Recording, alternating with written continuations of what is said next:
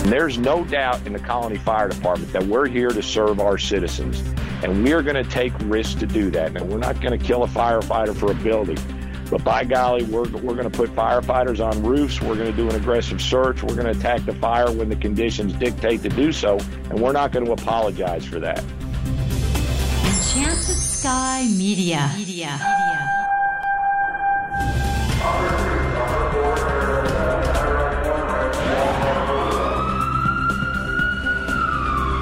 From the Federal Resources Studio, this is Code 3, the Firefighters Podcast, hosted by award-winning journalist Scott Orr. Code 3 features interviews with leading members of the fire service, discussing firefighting strategy, tactics, and other topics you need to know more about. Now, here's Scott. That's right, and I will not let Parkinson stop me. Thank you for joining me again here on Code 3. This is the show for and about firefighters. We're informing and entertaining members of the fire service, just like you, from coast to coast. My guest today has a new book out titled The Functional Fire Company, Positioning Small Groups for Success and Survival. It explains how to develop a culture of learning and training in your department. And it's working in the real world. His department has a record of retaining motivated firefighters even though neighboring departments pay more. Some firefighters even take a pay cut to join his agency. Scott Thompson is a 35-year veteran of the fire service and chief of the Colony, Texas Fire Department. He's been a member of volunteer departments as well as having worked for some of the fastest growing and most progressive departments in Texas. Scott's been a classroom presenter and hands-on instructor at FDIC International since 2002. And Scott Thompson joins me now. Welcome to Code 3. Hi, Scott. Thanks for having me on. Your department is known for having a strong culture of training. How have you created it? Well, it starts with a vision of success, Scott. And one of the things that I do daily is to communicate that vision. As the fire chief, I think it's important that I have a very clear vision of what success looks like in the suburban fire department setting. And what we do is we incorporate that into our officer development, our training, even our daily interactions. And what it is, it's kind of reinforcing the message of what we want to be, what we want to represent, our philosophies on leadership and operations, and bringing that into our daily routines. This book is not theory. It's what you've actually done and what's working for you over there in Texas. Tell me about the kind of department you've developed. Well, we're 3 stations. When I came to the Colony 10 years ago, the economy was not doing well, and they kind of always referred to the Colony as a hole in a donut. We're next to Frisco and Plano, Louisville and Carrollton, and there's a lot of growth in those areas. So the Colony was lagging behind from a development phase. And what happened is we started to have to solve problems through leadership and management and not with money. It's pretty easy when you can throw money at things to come up with solutions. Well, we didn't have that option, so we had to dig in and try to figure out how to lead through this time. We were very fortunate that Warren Buffett, Berkshire Hathaway invested in our little city and built Nebraska Furniture Mart, and we kind of hit the economic development jackpot, and now things are going really well. So what we had was we had the foundation in place. We were developing programs and people through leadership, and now that we have the financial assets to do things, it's really allowing everything to come together and allowing this vision to build out and really come to fruition. Can you give me an example of a problem that a lot of places would have solved with money, but that you guys had to solve by thinking? Oh, yeah, I can give you several of them. Staffing, number one. We're a pretty busy department, and our calls were getting busier. So staffing was a challenge. We at one point hired what we called a floater or a rotation position. When we had people on leave, this person would move from shift to shift to shift and fill those slots. We started a paramedic-only program, and I think we're one of the only ones in Texas. It's unique in our part of the area to where we're hiring paramedics only. We're asking them to own our ambulances, and we're not going to make them go through fire school. So that opened up an entirely new group of people for us to look at hiring. Some of our response model, we were in Quint Concept department when I got here, and we switched to the engine and truck deployment model with pre-arrival assignments, and that's worked very well for us. And what that allowed us to do is keep up with the growth and the call volume by really having a response-specific playbook to allow us to address those incidents. So those are just a few of the things that we did to make what we had work. Let's talk about that Quint situation. How did that help? We were more efficient, and yes, we had more units. What we were able to do, and I listened to one of your podcasts that you did a couple shows back about riding assignments. It allowed us to be more efficient on the fire ground. In our system, it's not for everybody. And so we were able to specifically build a response model where everybody had a job. We could prepare those people for that job. They were able to build experience doing that job. And that resulted in us being more efficient, clearing up units quicker. We saw a reduction in fire loss. And we were able to build a training program and what we call a learning culture based on that deployment model. We weren't able to do that with the Quint Concept because it was kind of everybody did everything and we never really knew what we were going to do till we pulled up in the front yard. And in our system, that just didn't work well. And I think anybody in our organization that was here then and is here now will tell you it works great in our system. How many personnel did you have on board a Quint versus how many you need for an engine and truck company? Well, and you see, that's part of the problem. We ran 3 people on a Quint. Today, we run 3 people on our engines, and we have a 5-person truck company, and we split up our truck into an outside truck, and what we call our outside control position. So our staffing really didn't change, our staffing numbers. What changed was how we utilized our staffing. And what we call it is we have these things that our positions must address on every fire situation. And it's up to the experience of those firefighters and that company officer to decide what is needed to successfully address those problems that they're responsible for.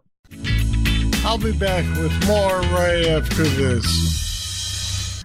When that call comes in and you rush to head out, the last thing you're thinking about is your safety. But your safety is all Federal Resources thinks about.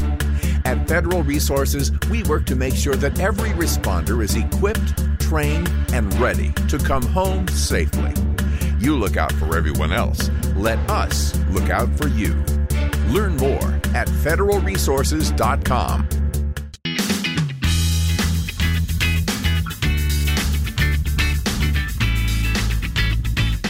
You like to use the phrase, let firefighters be firefighters. What do you mean by that? Well, if you think about when we go out and we hire people, we put them through an interview, we test them physical ability, and we're out looking for good firefighters. And then we bring them into the organization and we try to make them something else. And I'll give you an example. These fire chiefs that say we're an EMS department that goes to fires occasionally, or fires are down. Okay, that's the reality that we live in. I understand that. But from a leadership perspective, that's demotivating to somebody who wants to be an elite level firefighter. So what we do, and I've got science to back this up, is our culture supports firefighters being firefighters. Our number one priority is to be fire ready. And we say be prepared mentally, physically, mechanically, and procedurally for fire. And by doing that, our EMS, we provide advanced life support, transport EMS.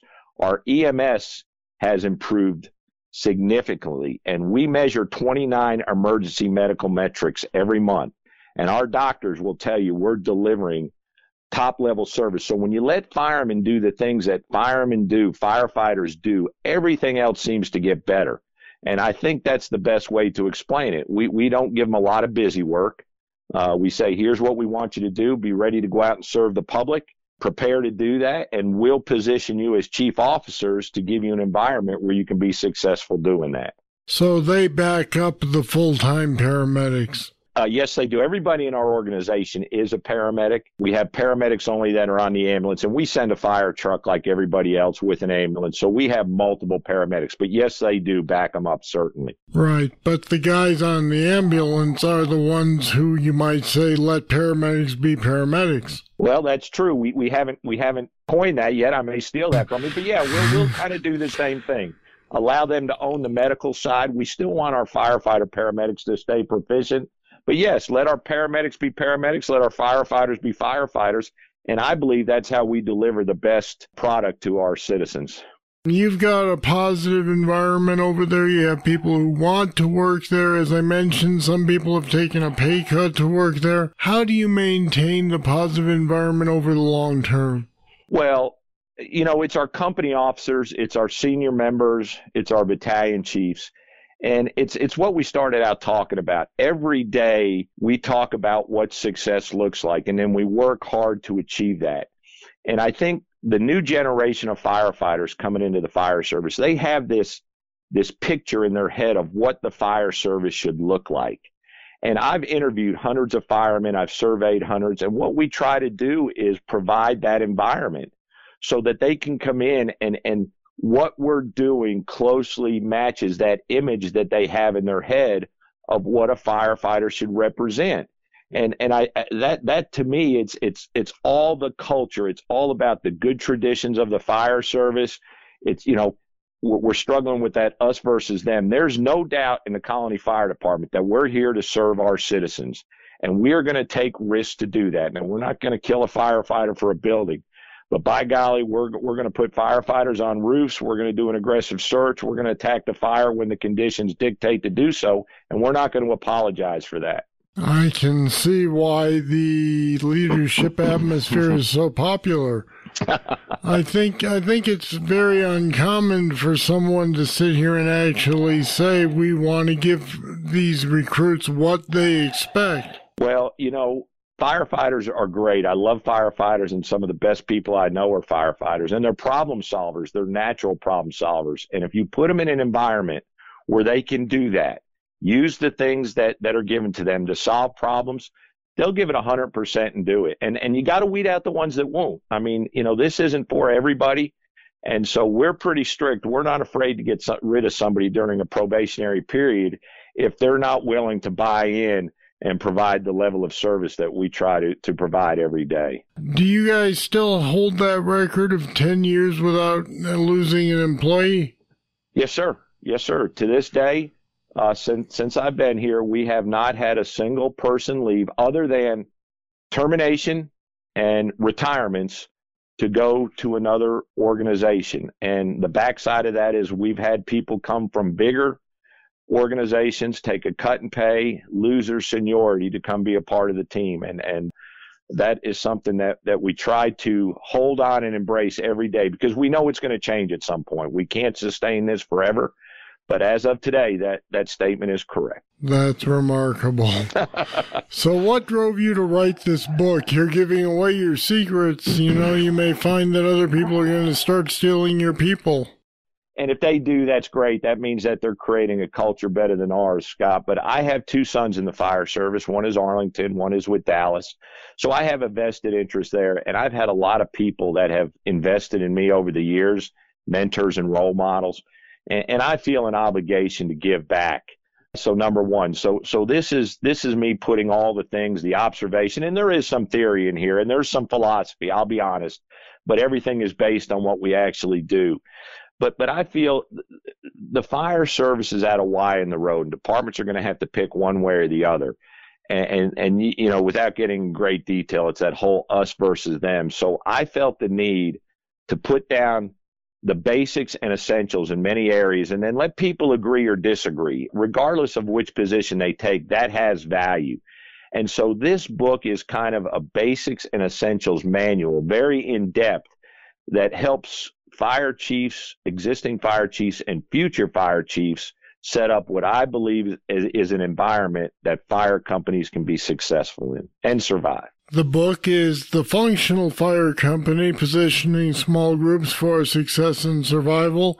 Chief Scott Thompson, thanks for talking with me today on Code 3. Scott, thanks for having me on, and thanks for what you're doing for the fire service. And we put more information about Scott's book on our website at code3podcast.com/functional.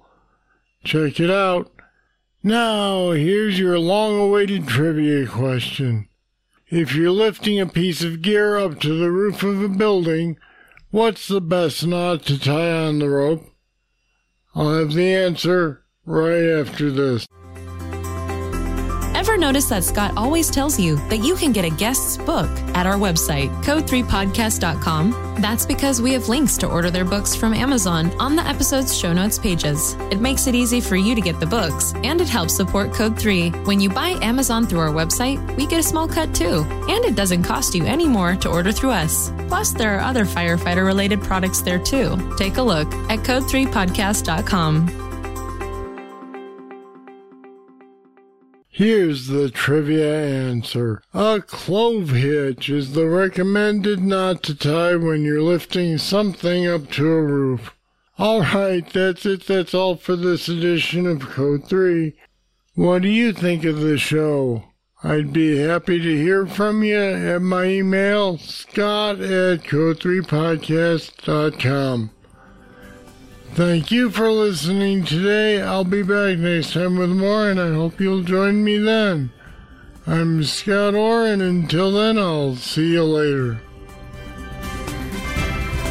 Code 3 is made possible through the generous support of Federal Resources. Visit them at federalresources.com. This show is a production of Enchanted Sky Media.